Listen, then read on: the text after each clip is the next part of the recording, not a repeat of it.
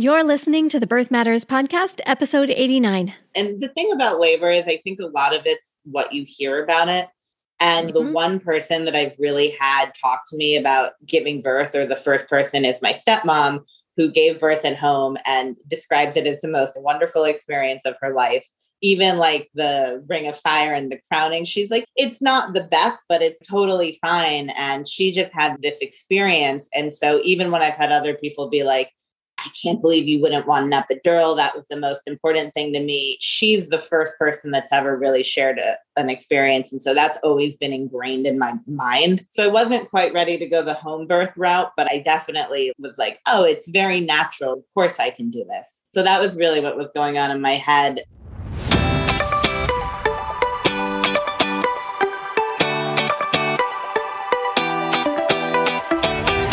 Hey there, and welcome to the Birth Matters Show.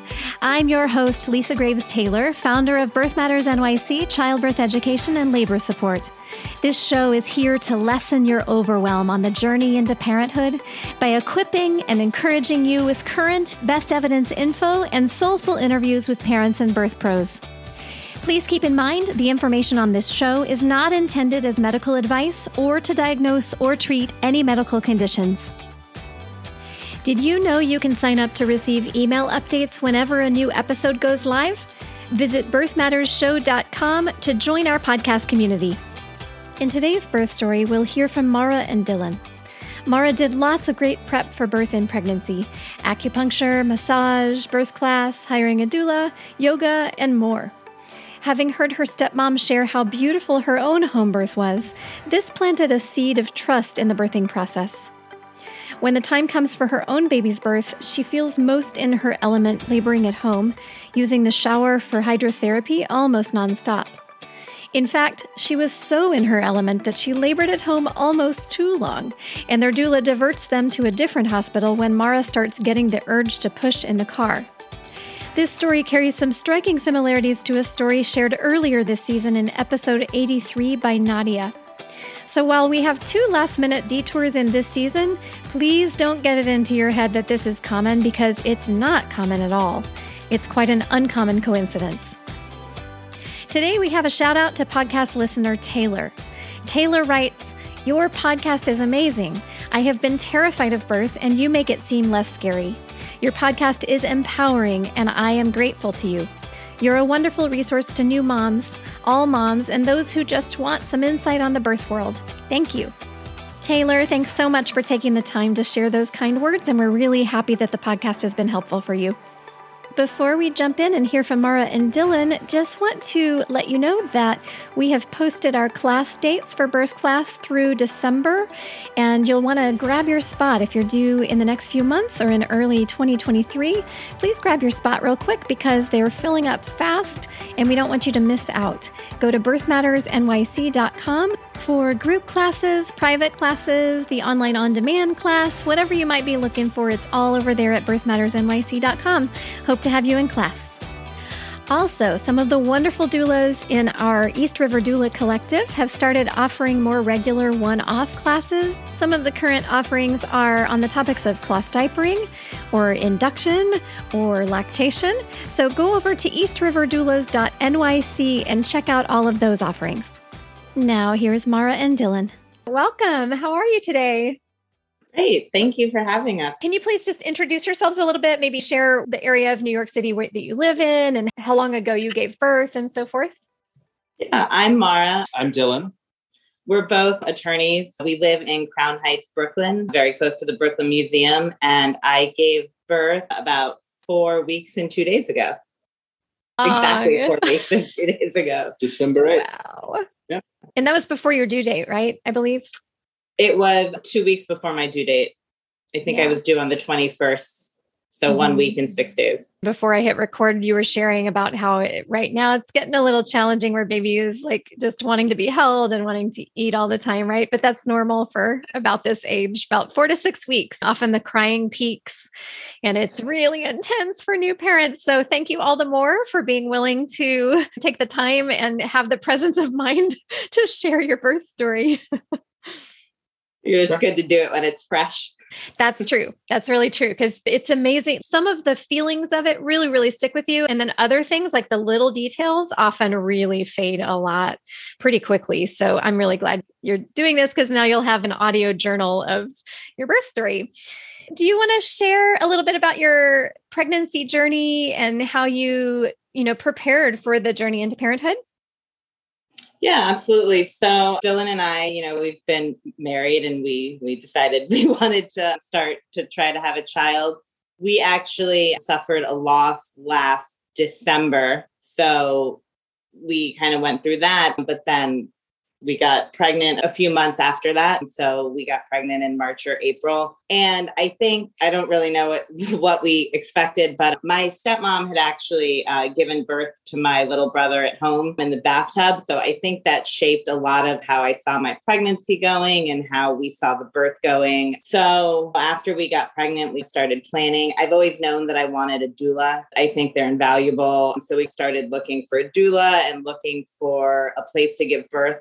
I think from the beginning, I and Dylan really wanted a natural, low intervention birth experience, which seems a little daunting in New York City based on everything that you hear. We had previously thought about going with a midwife group, but there's not that many in New York and they are all under the care of doctors. We did some research and we chose a provider based on, just some reviews saying that they were very supportive of natural births and things like that, and had been planning to give birth at Alexandra Cohen. The private room was really a selling point. There's not that many hospitals in New York that have that. So we got that in order. And I think we started reading a lot. I think we maybe over prepared in some ways. We read a lot, did a lot of that stuff. But for some of us, that feels really like a good choice, right? Because I don't know if this applies to you, but for me, I would rather be over prepared than feel under prepared. Just that sense of confidence and peace that for some personalities it gives us. Does that resonate at all? That definitely describes me. I don't know if that describes Dylan. Yeah, I think we'd spent a lot of time reading. We took your class, Lisa. We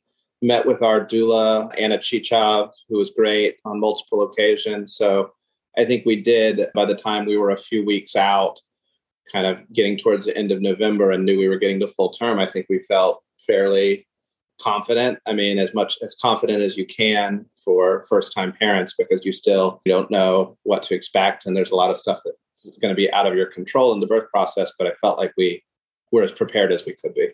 Yeah, it was a lot of ups and downs. I think leading up to it, though, I kind of questioned if I was going with the right provider, if I should have gone with a midwife, stressing about the nursery, things like that. It was a lot of spurts of a lot of activity all at once. But as it got closer to the birth, I was very comfortable with my choice of provider and I felt pretty prepared. Your class was really helpful. I thought we knew exactly what was going to happen. Actually, the water Remember bottle, how many times I say huge range of normal. That's my disclaimer. Yeah. Sorry, the water bottle. It's been my favorite. I've actually bought two. The straw has been like a life changer to me. Is that a Hydro Flask I see? The Hydro Flask, yeah. It's so fantastic, in the birth right? and breastfeeding. It's been like a game changer. Oh, good. I love it. And I love that you have an orange one that I see because we're meeting on Zoom so I can see it because it reminds me of a beloved doula client of mine a few years back. She had an orange one and I praised it so much because she loved it so much. And I thought it was like a fun color. And that the one that I show in class is what she gifted me with after I had attended her birth, which was really generous because those are expensive, right? Yeah, I'm not going to lie. I have two. You have two. That's awesome. I love it. It's great. But some other things, I think closer to the due date, I started getting massages. I have a masseuse that I love. I started getting massages like once a month and then every other week. I made sure to still pampered myself a little bit. I would get my nails done and my toes done because that kind of makes me feel like more of a human being. I started getting acupuncture close to my due date. I had someone come to my house. She's actually great too. Stephanie Proper. She's known throughout. She's known as top acupuncturist for pregnancy. Like the pregnancy, totally. Acupuncture. So she was coming to my house. It was actually really nice. There's such a community with the prenatal world. I had a yoga teacher who knew her, and it was really nice to just have that kind of support from people. It was really nice. I love that you made the time and that you had the resources and the ability to do all those things, because that's so great and so ideal. And I wish there was better access for people who don't necessarily have the financial resources for it. But that's awesome that you did that. And do you happen to remember how you heard about Stephanie? Was it through your doula? Was it through me? Was it through your prenatal yoga teacher? It was first through my doula. It was then through the yoga instructor. And I think you may have mentioned her as well. Likely. So it was like the trifecta acupuncturist. That you noticed how tight-knit our community is. Yeah, it's true. It's really true.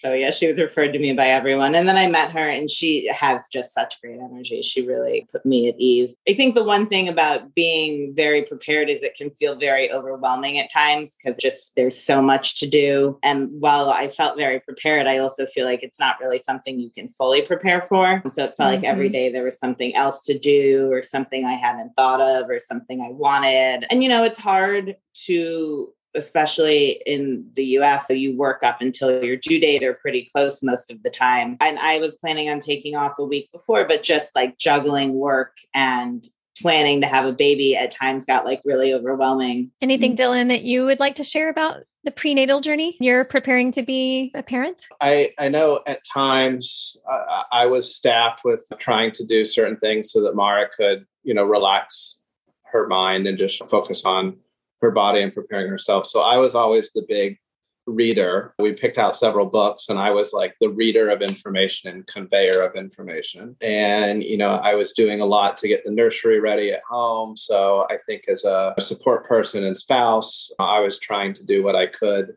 leading up to it to just make us as prepared as possible and put Mara's mind at ease to, for her to be able to go through that, the physical experience of giving birth. I actually couldn't read any of the books about when the baby actually came. So Dylan has been teaching me all of that stuff because it just felt like one too many things. Sure. That makes sense. Yeah. I love that you had that awareness to delegate and distribute those responsibilities or assignments between the two of you. It's fantastic. All right. Anything else about pregnancy before you jump into your birth story, or feel free to jump in whenever you're ready? I mean, maybe you could talk about COVID. I mean, COVID was interesting. We both had COVID in January in relatively mild cases, but Mara lost January of 2021. So a couple months before we got pregnant, but Mara had taste and smell issues that continued into her early pregnancy. And there can be, there's nausea and morning sickness at the beginning and can affect your kind of sense of taste and smell anyway. So that was really kind of a weird moment and tough in the beginning of pregnancy. So maybe you want to talk about that. Yeah, I forgot about that. I had lost my smell and taste with COVID and it had come back. And then right around the time I found out I was pregnant, I started suffering from taste dysmorphia, which is actually a COVID symptom, which can also actually be, taste issues can be a pregnancy thing. And the first trimester, I wasn't nauseous at all, but I could not eat because everything tasted like hot garbage. And I was really sensitive to smells. He couldn't always cook in the house because the smell of the fire, I could almost smell. And it was really tough. I think for the first trimester, I was eating just like plain noodles with butter and I lost a little bit of weight. And it's interesting because I was never really sure if it was the pregnancy or the COVID, because it is an after effect of COVID. I went to see a doctor who told me it was probably both of them. She was, COVID's so new, they don't really know. And, it was kind of worrisome in the beginning because you want to make sure you're nourishing your body. If you don't think eating plain pasta is really the best diet. I feel like it's inevitable, that or like saltine crackers, like just something really bland in that first trimester for a lot of people.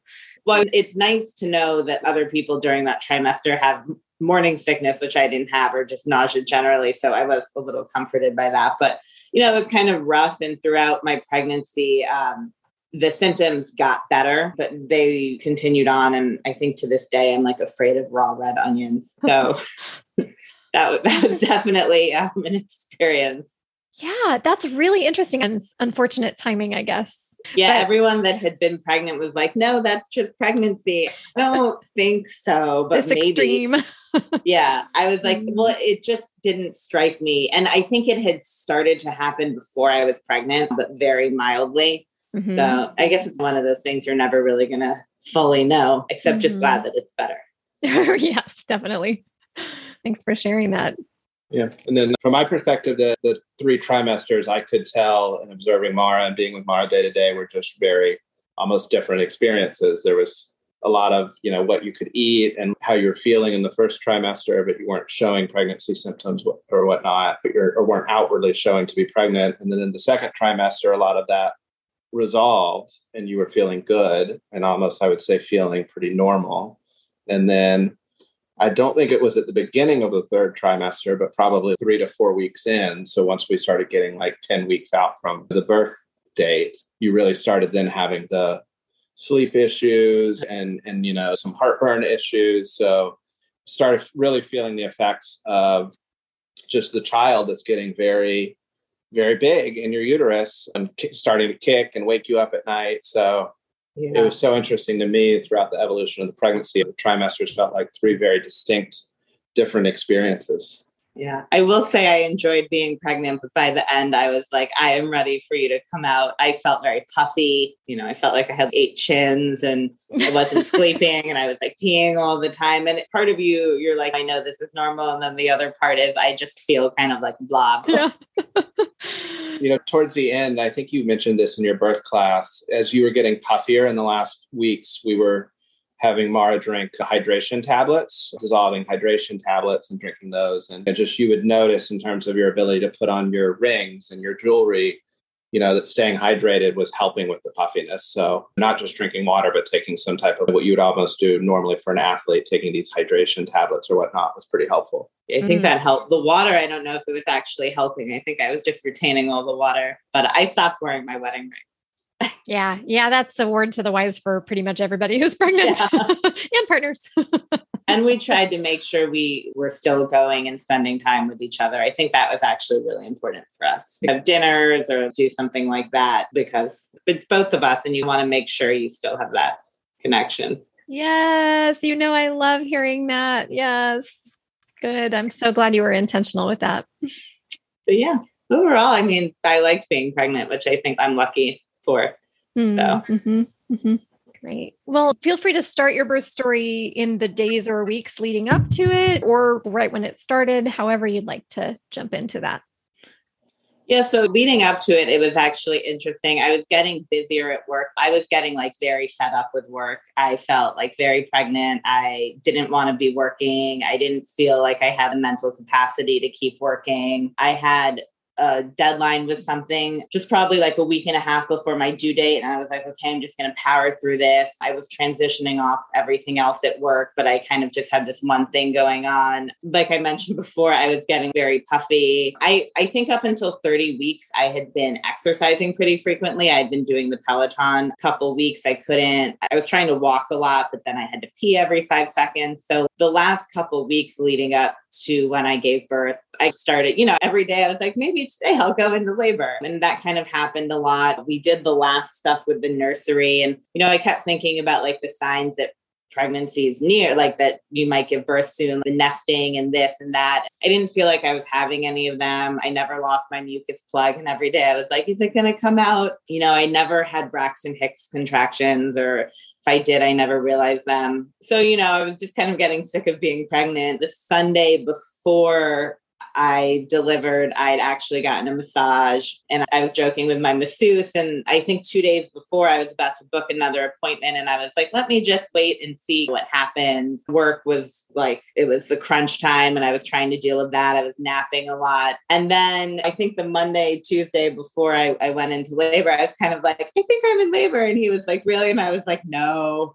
But just wishful thinking. And then on that Wednesday, I woke up. I actually had acupuncture that day. I showered in the afternoon. And this was kind of weird. I don't wash my hair that often, but I was kind of like, I should wash my hair because it's been about 7 days and it could happen at any time. And I don't want to go to the hospital with really gross hair. So I washed my hair. I kept working. And then that evening, I started having very mild cramps. Oh, and when my acupuncturist left, I had a check the next week because I actually missed my 37-week appointment. I just had an ultrasound instead. So I never had a cervical check or anything like that. And my acupuncturist had given me a list of questions to ask my doctor, how dilated I am, how effaced I am, what the position of my cervix is. And so I had an appointment the next day. But when she left, she hugged me and she was like, you never know, you could give birth at any time now. So she left, and around 6:30, I think I texted Dylan and I was like, I think I might be in labor. I'm having like very mild cramping, and it was very mild.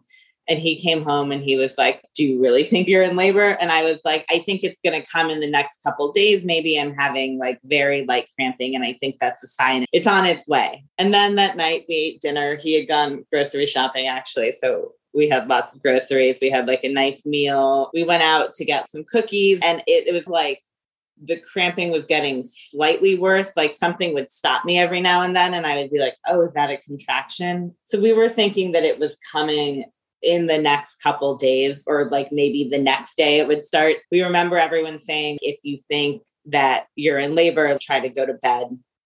So we went to bed that night at like 11. I could not sleep at all. I think maybe I dozed off for an hour, but then I just wasn't able to sleep. I came out on the couch and I started, it was cramping, but it was more of like a contraction. And I was like, oh, I'm in very early labor. That's interesting. So I kept trying to sleep. I could not sleep.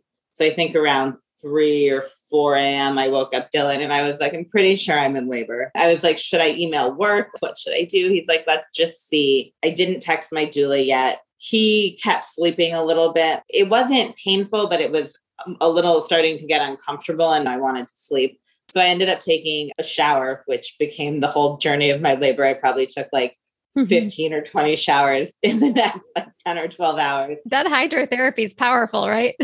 Yeah. The hand sprayer and the hot water is like my favorite thing in the entire world. So I took a shower and I got back into bed. I woke him up again. I think at some point, I'm sure I woke him up for good. Probably around 4 or 5 in the morning, I was like, okay, I'm definitely in very early labor. I emailed work. Around 6, I texted my doula. And the interesting thing with my contractions, they didn't really follow a pattern then, but they never really did. So some were like 2 minutes apart. Some were like 7 minutes apart. They were very short. They would be like 10, 20 seconds. And then another one 2 minutes later, and then another one 10 minutes later. So we were kind of timing it. But, I think in our minds, and everyone tells you the first labor is going to take so long. We were planning on always going to the hospital at 311, although my doula follows a thing where it's 311 plus either your water breaking or you feeling pressure.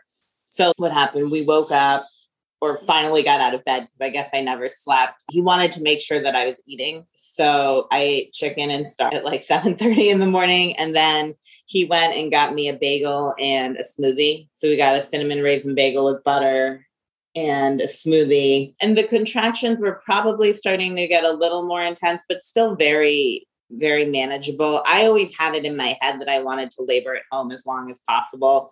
So I was like really trying to ignore it kind of, although I don't know if I was really able to ignore it, but we were just chatting and talking and, what do you think's going on? Like, how long do you think this is going to be? I don't think we realized how far along. I mean, I don't think it was that far along at that point, but I think the whole time we were further along than we thought. So probably around like 9:30. And also the other thing is I made Dylan be in contact with my doula the whole time, because I just didn't want to really deal with anything. She later described me as a cat in a corner. And I think the one thing is I probably should have been expressing to her what was going on a little better, because the one thing is our timing didn't work out and she never really was able to get there like during the labor, just because, I thought I was in very early labor. So the contractions were getting a little worse. He started trying like the counter pressures and things like that. In the morning, throughout the morning.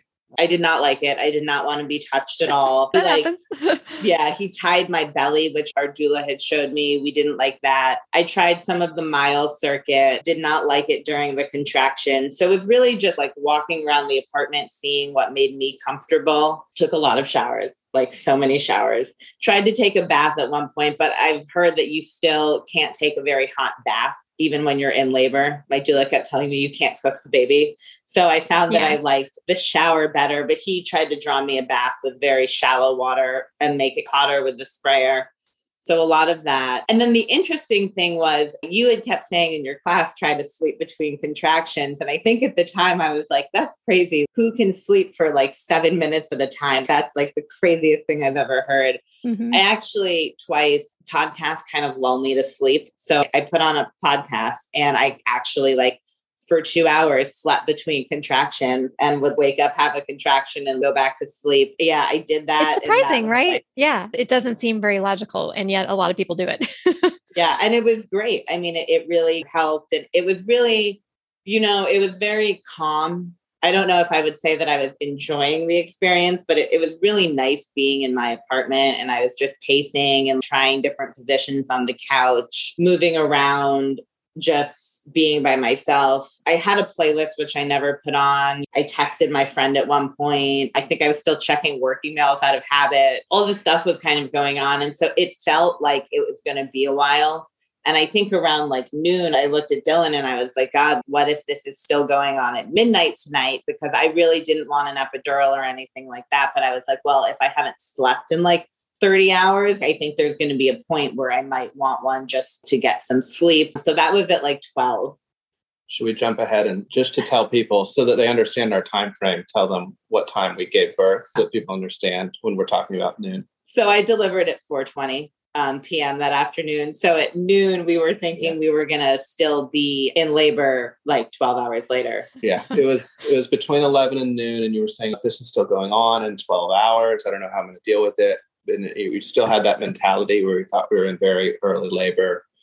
I was texting the doula and communicating that the contractions were kind of jumping all over the place still. They were maybe 30 seconds apart. We were trying to time them. 30 seconds long, not 30 seconds apart. Sorry, 30 seconds long, but one would be 4 minutes apart, one would be 8 minutes apart, one would be 6. So they really didn't follow that type of consistent pattern. And then, I would say it's probably sometime a little afternoon that it started picking up in intensity. One thing that I observed from the shower that she found so beneficial is when I was trying to time the contractions, she said, I want to take a shower. And I said, well, I'll just come sit in there and I'll time the contractions. She's like, well, I won't be able to tell you right when they start.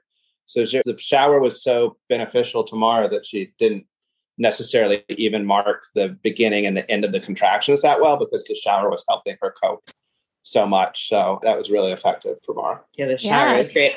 We call hydrotherapy nature's epidural. Yeah, it's powerful.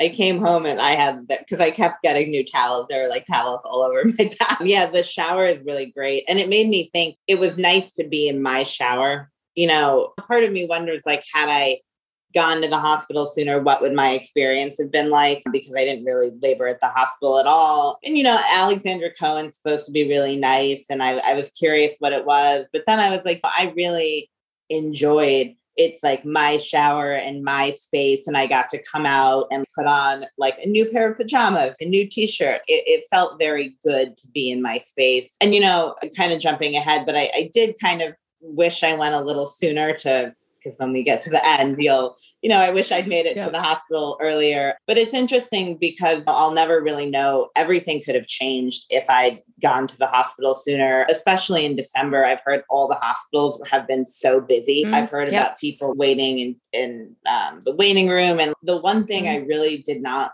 want to do while I was in labor was stay still. And I know that when you're in triage, you have to wait for like 10, 20 minutes. And I don't know how that would have gone for me to have to stay still. Other than when I was napping, the last thing I wanted to do was not move. Or, I was switching positions constantly. So yeah, that was really... What's funny is you're talking about the crowded hospitals. As we are recording this right now, one of the doulas in my collective is with a client. They've been stuck in triage at Methodist for hours and hours and hours in labor. And I hope they've gotten a room by now, but I don't know because it's just, there's no room. There are no beds available. Yeah, it's crazy. Yeah. And triage is so cramped and not comfortable and often not even private. So yay for laboring at home. Yeah, it's really great. And Dylan followed me around the apartment with that water kept trying to get me to eat more. He was really great. And I didn't want to be touched, but he would do what I needed when I wanted. And sometimes I'd want to talk and sometimes I wouldn't. But I think cat in a corner is really a good way to describe what was going on. But so then this is actually funny because I went through my text messages after to put together the timeline. And I think at like 10:30, I texted my best friend and I was like, hey, pretty sure I'm in labor. Don't text me back, trying to take a nap.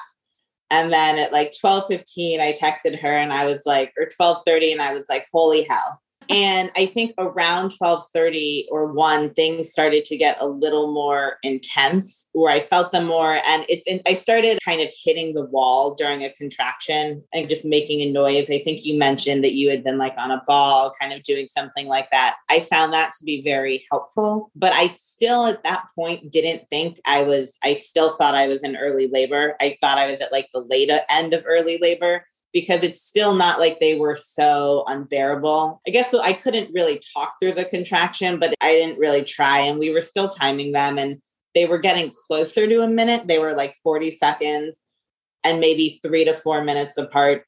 So we were probably like, oh, this is moving along. Let's have the doula come here in the next hour and then we'll head out from there. And that was probably like we timed them for 40 minutes. And then I took a shower and he was timing them and I could kind of feel them a little better that time. So I could definitely tell things were moving along, and it's so funny because I read so much about how labor progresses that when I went back and looked at it, I was like, oh, maybe I should have known I was moving out of early labor, but it just felt so manageable to me. And like some people, I was expecting it to be so unbearable that I just was like, no, this can't really be it. Because while it was uncomfortable, like the hitting the wall helped. It was still very doable. I think I have a really high pain tolerance too, for what that's worth. Well, and also I think my perception of you is that your mindset is one of trust in this process and laying such a great foundation for things to go as well as possible, that there was likely a lot less tension in your body that also was helpful. That's just a theory. No, you're probably right. I was very relaxed, I think.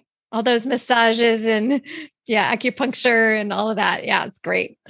Yeah, and it was great leading up. And he was rubbing my feet every night and really doing everything he could around the house. So I think I was like in a good mindset. And the thing about labor is I think a lot of it's what you hear about it.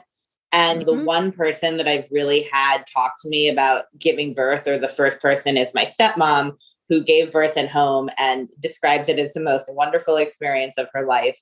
Even like the ring of fire and the crowning, she's like, it's not the best, but it's totally fine. And she just had this experience. And so even when I've had other people be like, I can't believe you wouldn't want an epidural, that was the most important thing to me, she's the first person that's ever really shared an experience. And so that's always been ingrained in my mind. So I wasn't quite ready to go the home birth route, but I definitely was like, oh, it's very natural. Of course I can do this. So that was really what was going on in my head. After my last shower, things were definitely getting more intense. And I think Anna was asking Dylan, does she want to go to the hospital? Is she good? And I was like, no, I'm still good. He made me bone broth, which I threw up. And I was kind of like, I think we'll probably go soon. Let's gather all of our last minute items and things like that. He had put the car seat in the car earlier. In retrospect, we probably should have also put our stuff in the car earlier. But you always think that once you're ready to go, you never think you're going to be like rushing out the door. And then Anna told us, okay, next she's either going to feel pressure or her water break. You should head out then. So then my water broke. And when I went to pee, it was like just a faucet of water coming out. I was like, oh, my water broke and I lost my mucus plug. And then we probably should have left immediately that second, although that's never really what you think. So we were like, okay, let's get ready to go. He actually hopped in and took a quick shower. I started to gather my last minute things. And then between my water breaking and like 6 minutes later, everything just got so much more intense. I kept trying to go. I had Depends. So I kept putting those on and it got a lot messier. And I kept trying to get ready to go, but just could not. I would put on shorts to leave. And then I would just be like, no, I want to go sit on the toilet. And then in my mind, I was like, oh, I think I'm further along than I think. I was like, okay, we got to go. Let's go. And he's gathering the stuff. And then I'm like, hold on. And I'm running and just sitting on the toilet. So your water broke a little after 2:30, between 2:30 and 2:45. We had already told the doula, come on when you're ready, and we'll go ahead and probably head out soon thereafter. Our doula, I think, was picking her child off from school, dropping her off with a caretaker, and then coming over. So she was going to be here within an hour, and then your water broke, and we were like, okay, should we just go right now?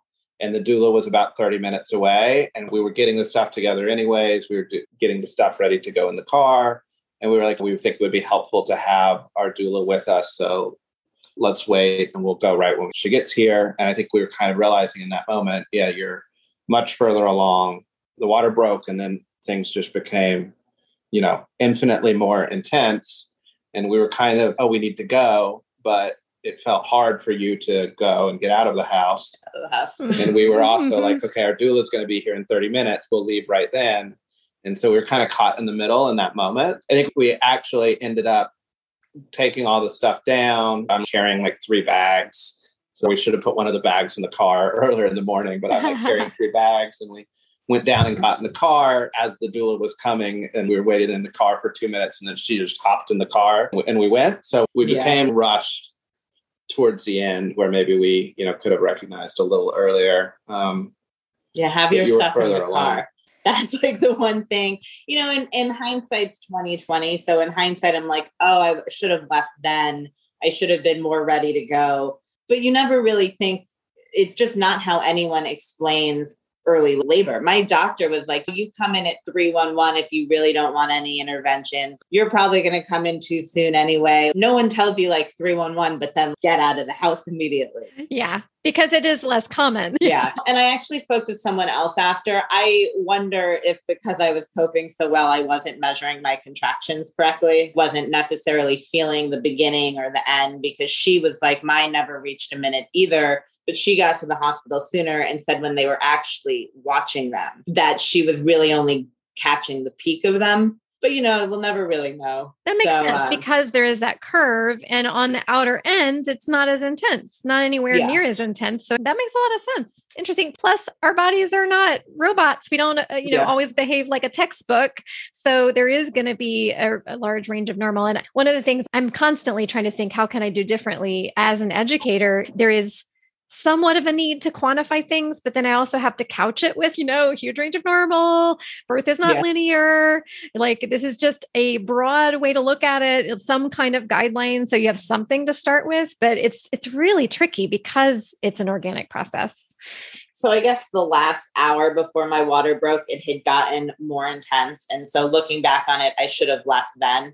But it wasn't, like I said, it wasn't that bad. I was like, oh, I'm moving into it. But I will say once my water broke, the contractions were like, he spoke to me in the middle of one, not realizing, and I nearly like bit his head off. So there was like this marked difference after my water broke and stuff got more intense. And at that point, I did start to get a little panicky because I very quickly realized I was like sitting on the toilet and not being able to leave and kind of like starting to feel this pressure. I was like, oh shit, I think that this is not where I think I am. So we got down to the car, and like he said, we were waiting for the doula. I was kind of like, no, we have to go. But by the time we actually got in the car, she was there anyway. I left the house, this is the beginning of December, in sweatpants, I think a sports bra and a blanket wrapped around me and slippers. It was really intense. I had a blanket. I think I threw the blanket on the street at one point, got in the car, kept trying to find a position. And I think at this point, the doula got in the car and she was rubbing my back. And I was like, I just want to run out of the car and like pull my pants down. I feel like I have to pee. I can't explain. And she's rubbing my back. And I was like, can I pee? And she's like, I mean,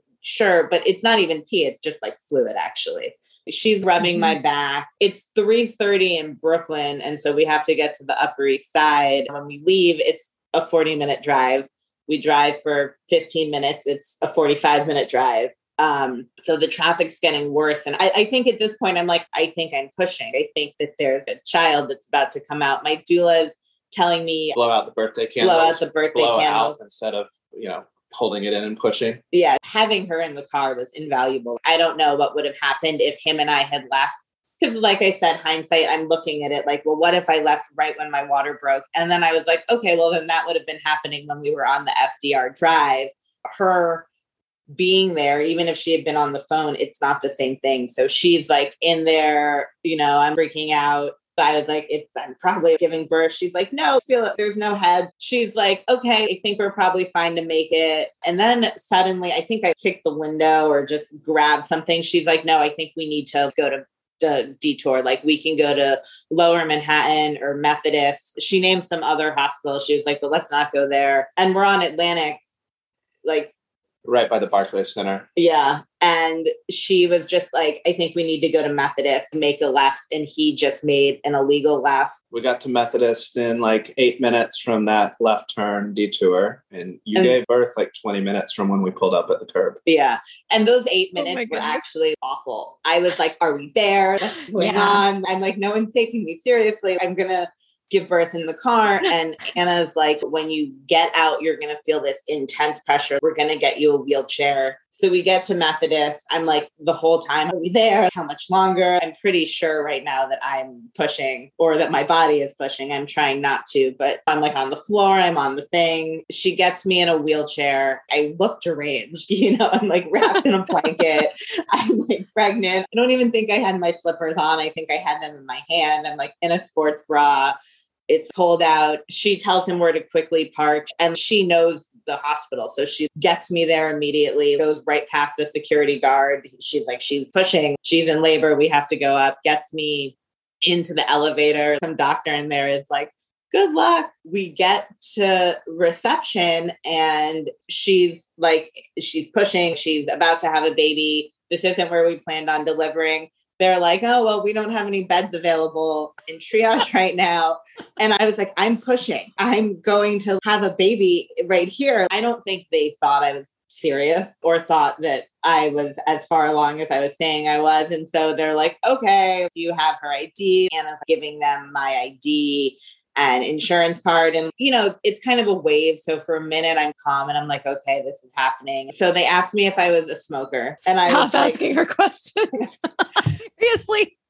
Yeah. And I'm very exhausted at this point almost. And I'm trying to remain calm. And they're like, have you ever been a smoker? I was like, yeah, like a really long fucking time ago. I was like, I'm pushing. And so they're like, okay, I don't know what's going on. They find a bed. They wheel me into triage. I don't even think the bed has the thing on it. I don't remember what this looks like. They get me on the bed. My doula was like, it was like record. They were setting everything up and you were hopping on. They start hooking me up to something and someone does a cervical check and they're like, oh, she's fully dilated. And I was like, no shit. Duh. Thanks for telling me.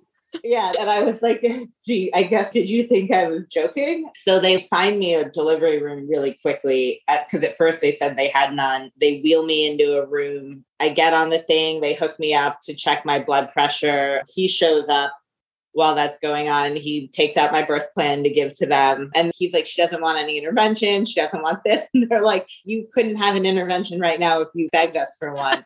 They're like, she's in active labor. So I was there and not with my doctor. You're there with just the hospital doctor. So the one thing, they get me on the bed and they're like, okay, you're ready to push, like whatever. It's all of them starting to coach me. And Dylan's like, she doesn't want to push on her back. She doesn't want coach pushing. He's trying to reason with her, talk to them. At this point, and this is the one thing I don't love, I had stayed calm the whole time. At this point, I am in like full-blown panic or feel very stressed. So I'm not even really fighting the pushing on my back. He does get them to kind of stop with the coach pushing. And you pushed on your side. Yeah, I was like, no, I don't want to push on my back. I don't think I could have moved positions drastically at that point anyway, though. I think I'd been pushing in the car and it was very close to the end.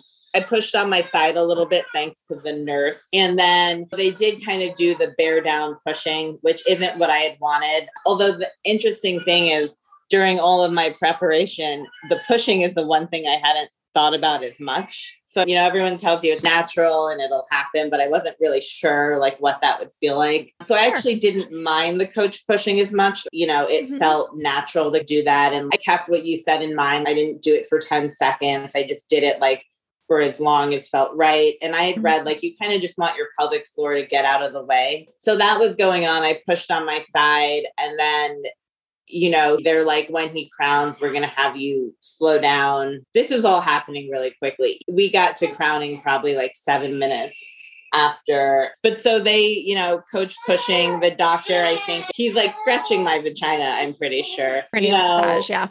Yeah, which felt really weird, but it's all happening so quickly. And then he crowns. My doula puts vitamin E oil on his head. They told me to slow down, but it was like, I don't know. I pushed pretty quickly, and he was born, like I said, like 20 minutes after we got to the curb. So I don't even know how long I was like pushing for, like that, probably 7 minutes max. Did hook me up to the pep lock, and they gave me IV fluids, which I hadn't wanted. But honestly, at this point, I don't think it really affected the birth much because he was born like 5 minutes later. I will say, showing up at a hospital that is not yours in a state like that, I didn't really have the will to argue with them, but also I think they're covering their ass how they see it. They don't know what I've been doing. They don't know if I'm dehydrated. They don't know what's going on. I just show up their hospital telling them that I'm like pushing a baby out. So we do that. He gets delivered. We do skin to skin. I had a 1st degree, a 2nd degree, and a 3rd degree tear, although it was very mild. And I think if they had never told me I had a 3rd degree tear, I wouldn't know. It really wasn't. And even now it hasn't been painful. And the doctor kept referring to it as a minor 3rd degree tear, which kind of makes no sense. Right. Because that's like the opposite of the definition of a 3rd or 4th. Yeah. I think he was like, it almost isn't a 3rd degree tear. And I was like, okay. But it's actually interesting because I'm in the stirrups, the baby's on me, they're stitching me up. And I'm like, that hurts. That's annoying. They're like, okay, do you want more like numbing stuff, which actually hurts more? And then they actually said this to me. It almost would have been better if you didn't have the 2nd numbing stuff shot. They give me the Pitocin to deliver the placenta. I was kind of like, I'd rather a shot. They're like, it's just standard procedure. The doctor actually, and I didn't argue with him because I was pushing, but when I said I didn't want to push on the back and I was on the side, he's like, okay, for the final push, we're going to move you on your back because that's the safest way to deliver. You have to do this. And I was like, that's not true. No, but so many OBs say that. They feel like it's safest because that's how they were trained. Yeah. So that's the one thing I didn't love, because I had spoken to my doctor before and I was like, can I push however I want? I don't want coach pushing. She's like, you can push wherever you want. She's like, I've caught babies in all sorts of positions. She's like, I don't do the coach pushing, but I do just check to make sure you're actually pushing. Although who knows if I'd actually ended up there, what it would have been like, because my OB wasn't even on call that day. My doula later told me that she has very rarely seen in a hospital setting someone not at the end up on their back. So I think that's just tricky. Part of it.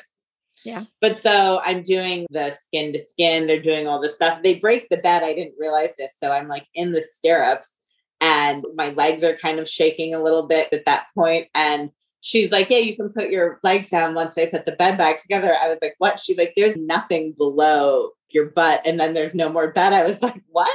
She's like, yeah, they like literally break the bed. So they stitched me up. We did a lot of skin to skin. They did all this stuff while he was on me. She brought me more water. He wouldn't latch. We tried. He was on me. He just had no interest in my breast. So we do that. Eventually, I think it was way more than an hour. It's the one plus side of the hospitals being really busy. They left me and him alone for a very long time, which was great. And the stuff's all on him and it's like getting absorbed. And at this point, it's like kind of funny. We're like, oh, wow, no one knows I'm in labor. None of our family knows, although I don't think I was going to tell them anyway. They eventually take him and do some of the stuff. Dylan goes with him. I get a nurse to help me pee. I am shocked. There's like lots of blood in your first pee. And the first nurse I had was great. She sprays me down. And I think in my head, I was like, I'm just going to be able to hop out of the bed and go to the bathroom. And they're like, no, you need someone to help you and let me put this stuff down. I'm like, I don't need that. And then I was like, oh, there's like a lot of blood. I was like, wow, like shocked.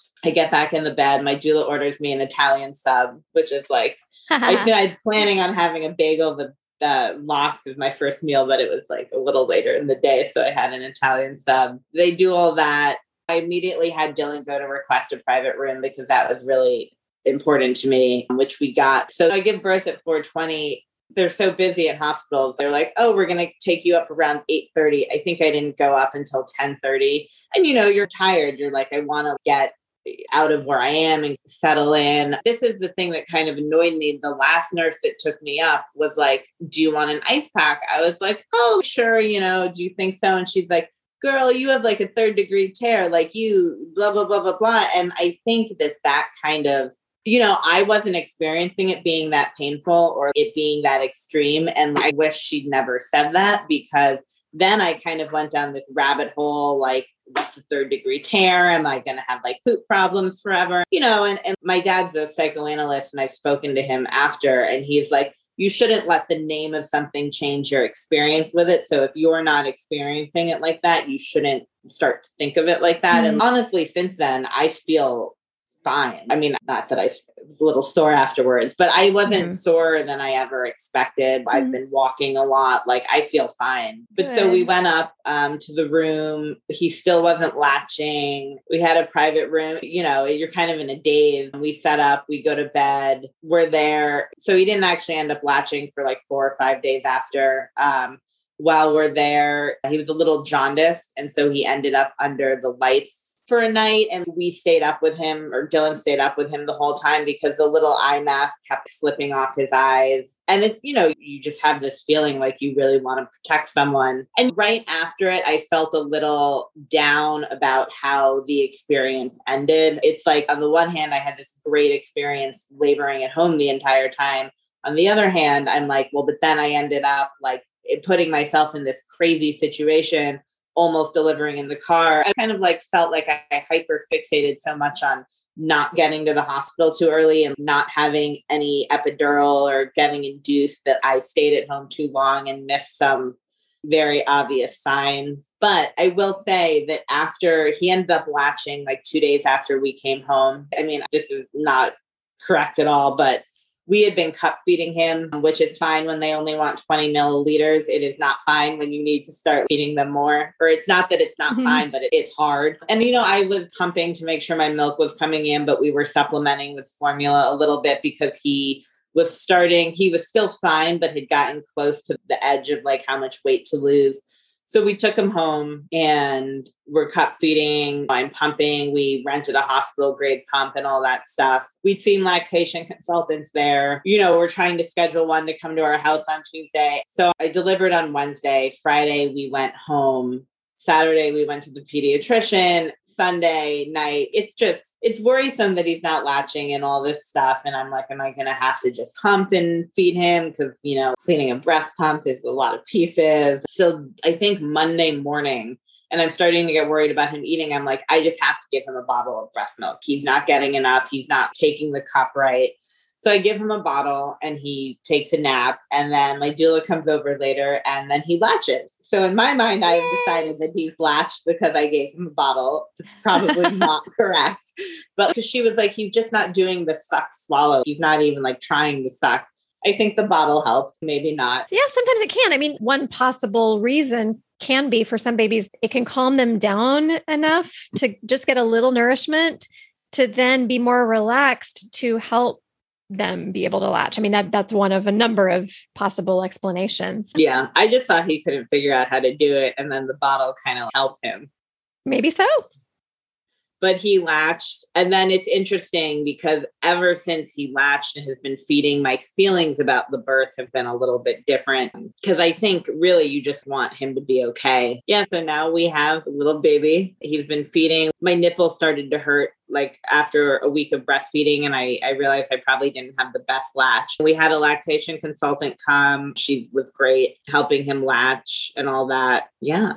And I don't think I ever thought it was going to be easy. I think I knew how hard it was going to be. And it's just crazy how much every day has really just been a different adventure, like day to day. Like, one day he's up every 2 hours and I'm like feeling a little crazed. And then one night he's like sleeping for 4 hours at a time. He's very cute. And it's really been just this like overwhelming. I was curious. I feel like I get so in my head with what's it like to be a mom. And it's just come to me at least like very natural. And it's fun. I'm not working. So it's my only job. Every day it's something else. I had one night at 4:30 in the morning where he shit on our walls and then it dripped behind the dresser, which was zip tied to the wall, Right. Yep. Safety. And I was like, oh my God. I was like, do I leave it? I have to cut the zip tie. Should I wake up Dylan? And so we like wake up Dylan and there's like shit dripping down our wall.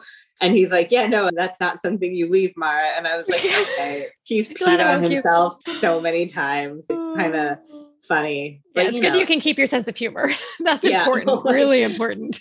I texted my friends. I was like, this is both like the funniest thing I've ever seen. And also I'm losing my mind. My son just like shot behind my dresser. Like I didn't know that was possible. Right. He once managed to pee out of his diaper on me, but the way I was holding him, I was like, I don't even understand how you just pee on me. He doesn't like to be swaddled, but the thing is his arms getting out wakes him up. So we have been like putting him in a sleep sack at night. I believe very much that the free movement's like very good for them. So I'm not trying to bind him too much, but I think at night it helps him. And it's just been really interesting because now every day I'm like, is he doing enough tummy time? Is he doing this? But then on the other hand, I'm like, kids develop. It's this balancing thing between you're like, this is what I'm supposed to be doing. And the same with birth, but he's a human being. He's going to develop whether or not he does like 20 minutes of tummy time a day or not. Right. You know what I mean? Yes, absolutely. And he lifts his head and he's generally pretty cheery, although right now, we've gone through a couple cluster feeding things. The one thing that's been really nice, I'm a part of Park Slope Parents and we have a chat going on. And again, that community of having other people be like, my kid won't sleep unless we hold him the whole time. Like, I'm having trouble breastfeeding. Is this normal for you? Is this normal for you? It's nice to know that all of these things are normal. Other people are experiencing other things that I'm not. And I'm like, oh, at least I don't have that problem. And just having other people text you at like 3:30 in the morning, you're like, oh, I'm not the only one awake. Yes. Yeah, that is invaluable. I'm so glad you found that community. And then because of when I delivered, Dylan took 2 weeks of vacation. And then it was that slow time between Christmas and New Year's. So he was really hands-on the first like 3 weeks, 4 weeks. And now he's back at work, but he's working from home. So it's a nice transition for me. I have a decent amount of leave and so does he. Good. So we're actually staggering them and overlapping a month. Although there was a moment recently where I was like, it would have been nice for us to take them at the same time. Yeah, that's tricky. Yeah, because we have so much time, we'll be able to get to October with one of us being there. And I think that's worth it more than doing it together and at June, us both having to go back. So Yeah. Oh, I'm so glad to hear you have such nice leave because so many people don't. I know. And the thing is, I get 16 weeks and I don't even feel like that's enough. I'm planning on taking extra time unpaid if I can, which again, is something I'm very fortunate to be able to do. Most people can't take an extra 10 weeks unpaid or even like the 16 weeks isn't at full pay. And it's just, it's ridiculous because in my mind, the thought of even going back in mid-April is unfathomable. Like, he's learning, he's new to the world. And especially during COVID, you might not want to put your child in daycare or have a nanny come or be able to do that. And it's just, I feel very fortunate. And at the same time, I don't even think it's enough. So I can't You're right. It's ridiculous. You're right. So anyone who's listening, if you have inclination, if and when you have capacity, I know that in pregnancy and new parenthood, it's harder to do this kind of thing, but we need more people advocating for change, for better leave policies in our country, in our state, in our city, all that. Yeah. And better resources. I looked into a postpartum doula who I might hire, but what I liked about her is she donates a portion, especially a doula. I don't think that that's a luxury. I think it's something that everyone should have access to. And, Yes. we do well. So we're fortunate that we were able to do all of this. But, you hear other stories, and especially even delivering with someone who's not your doctor, the medical system is just so, and I think it's the same everywhere, but it's not like a very personalized level of care anywhere. I think that that's, especially during pregnancy, is like really a little sad. Yeah. Yeah. There's a book that just was coming to mind. I don't know if you're familiar with a book called The Big Letdown. It is Oh no, I should read that. Excellent book. It's largely about breastfeeding, but it takes a deep dive into the many ways that our culture does not support parents and growing families, and talks about leave and the history and comparing to other cultures and other countries that are doing so much better than us, and the ways that we need to better support families in the ways that you're talking about: doula support, lactation support, so many things. It's an excellent, excellent book. Highly recommended. I will definitely link to it in the show notes for this episode. Should read that. Yeah, even my lactation consultant was saying she's worked in hospitals and she's worked in China, and she's like, the thing that I don't love here, especially in the hospital, is there's no continuity of care. So you see a lactation consultant in the hospital, but they don't follow up with you necessarily. She's like, that's why I actually like this private work better, because, she's like, text me pictures, text me videos, let me know if you want me to come again. We had her come a second time. It's nice. And it's just, Yeah, maybe you can share that lactation consultant's name with me for the show notes, and I can include that. Yeah, I'll let you know. I cannot pronounce her name, so I'm not going to try to butcher it. It's something totally Hawkins, but she's great. It's okay. You can send it to me, and I'll include it in the show notes. Yeah. Well, thank you so much for sharing all of this. Are there any final thoughts, anything that you haven't gotten to share that you were hoping to share, or just any final insights, wisdom for people who are listening who are maybe expecting a baby or are new parents as well? I would just say, I think birth is a beautiful thing. And I think that it's very natural. Even if you choose to get an epidural or anything like that, I think it's a wonderful experience. I think that it's nice to embrace it, even when you're in like the downfalls of pregnancy and you feel puffy and you're like, oh my God, like this is awful. I just want this to end, or I just want to give birth. It really is just an amazing thing, but it's definitely a process. And I think the ups and downs are normal. And I think knowing that and having support to the extent you can is really important. And I just think that having a kid, you need to keep a good sense of humor and try to stay off of Google a little bit. My friend actually said this to me, and I kind of wish I'd listened to her. She's like, I had to choose just 2 sources that I would get information from and tune everything else out. Because you can Google something and you can get like 12 different answers, and you don't know, and it's not going to answer your exact question. And you're going to be like, am I doing something wrong? Really anxiety producing. Yeah, there's no right answer. And your kid is going to thrive and develop. And I think trusting yourself is very important. And I think that's something that took me like a couple weeks to learn. But I think since I started kind of trusting my instinct, things have been going a little smoother. And it's hard to have a newborn, but it's also really fun. Yeah.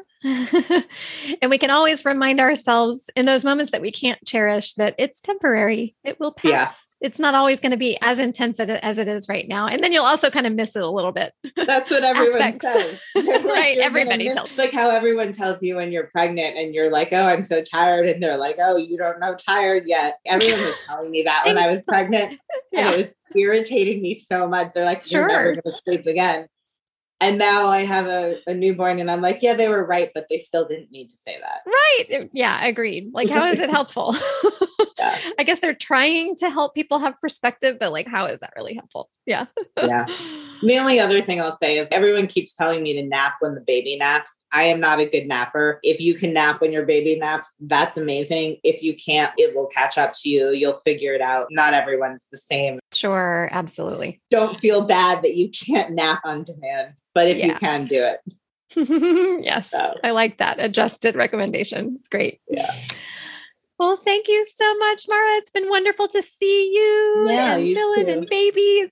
What a treat it's been. And I think this story is going to be really valuable for people listening to just get a broader sense of the huge range of normal and, how things can go.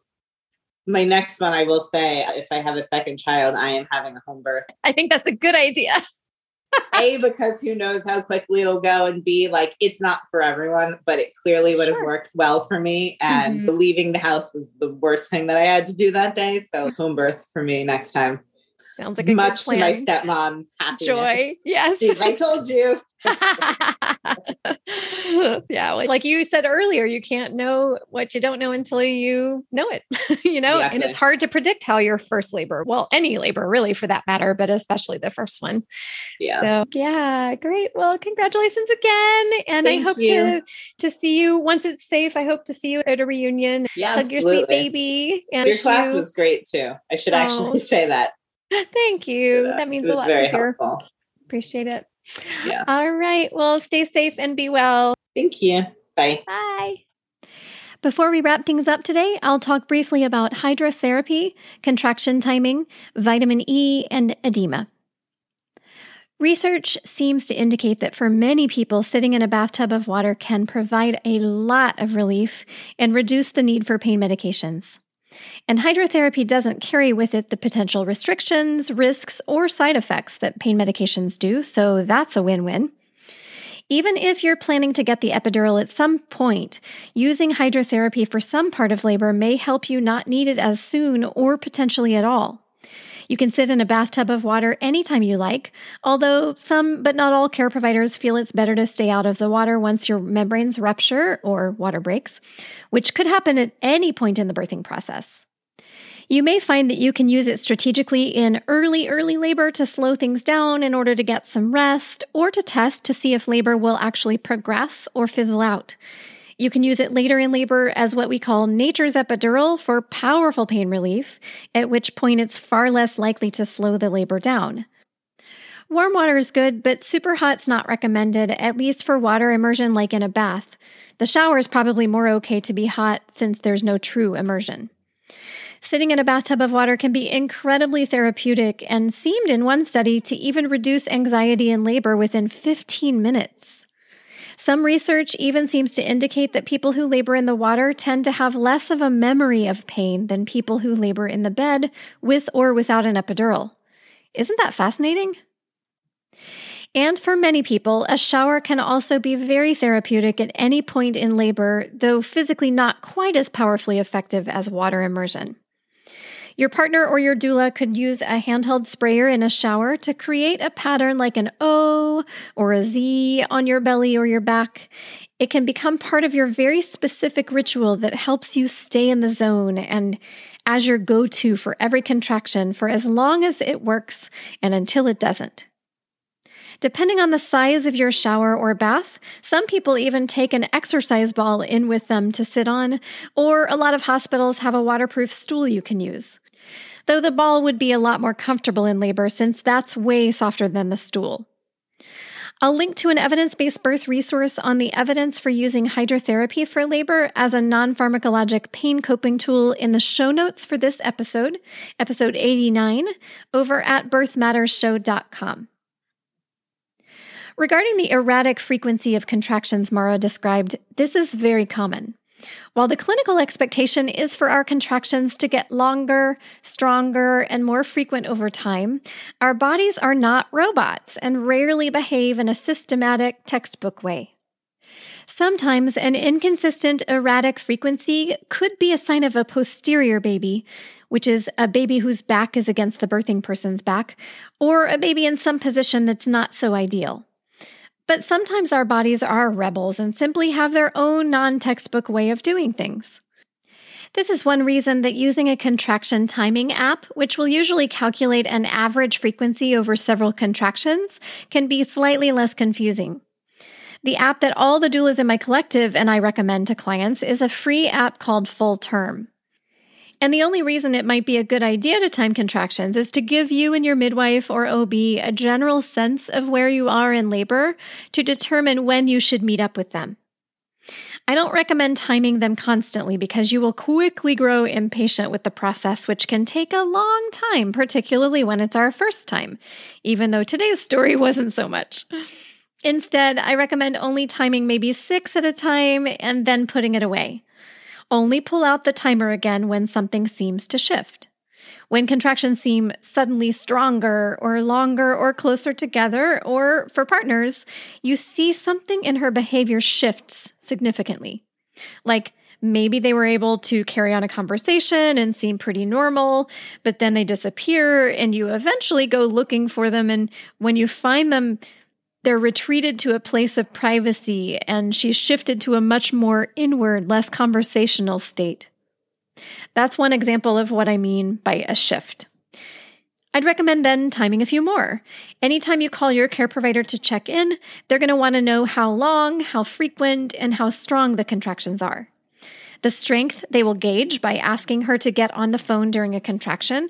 They'll ask her to speak during a contraction, and based on how much or how little she can speak, along with the other 2 data points, this would help them know when to encourage you to come to the hospital or birthing center, or in the case of a home birth, they would suggest heading your way. Mara mentioned putting vitamin E oil on baby's scalp. Vitamin E can be very healing to skin and is a remedy that lots of parents use for a common scalp issue called cradle cap. Surprisingly, focusing on hydration can actually help reduce edema. This is because whenever you're a little dehydrated, your body holds on to water more readily. So if you experience edema in pregnancy, which is very common toward the end of pregnancy in particular, mindfully focusing on hydration can actually help reduce the water retention. Staying active and watching sodium intake also helps to reduce or avoid edema. Speaking of water, here's a sneak peek of what's up next time.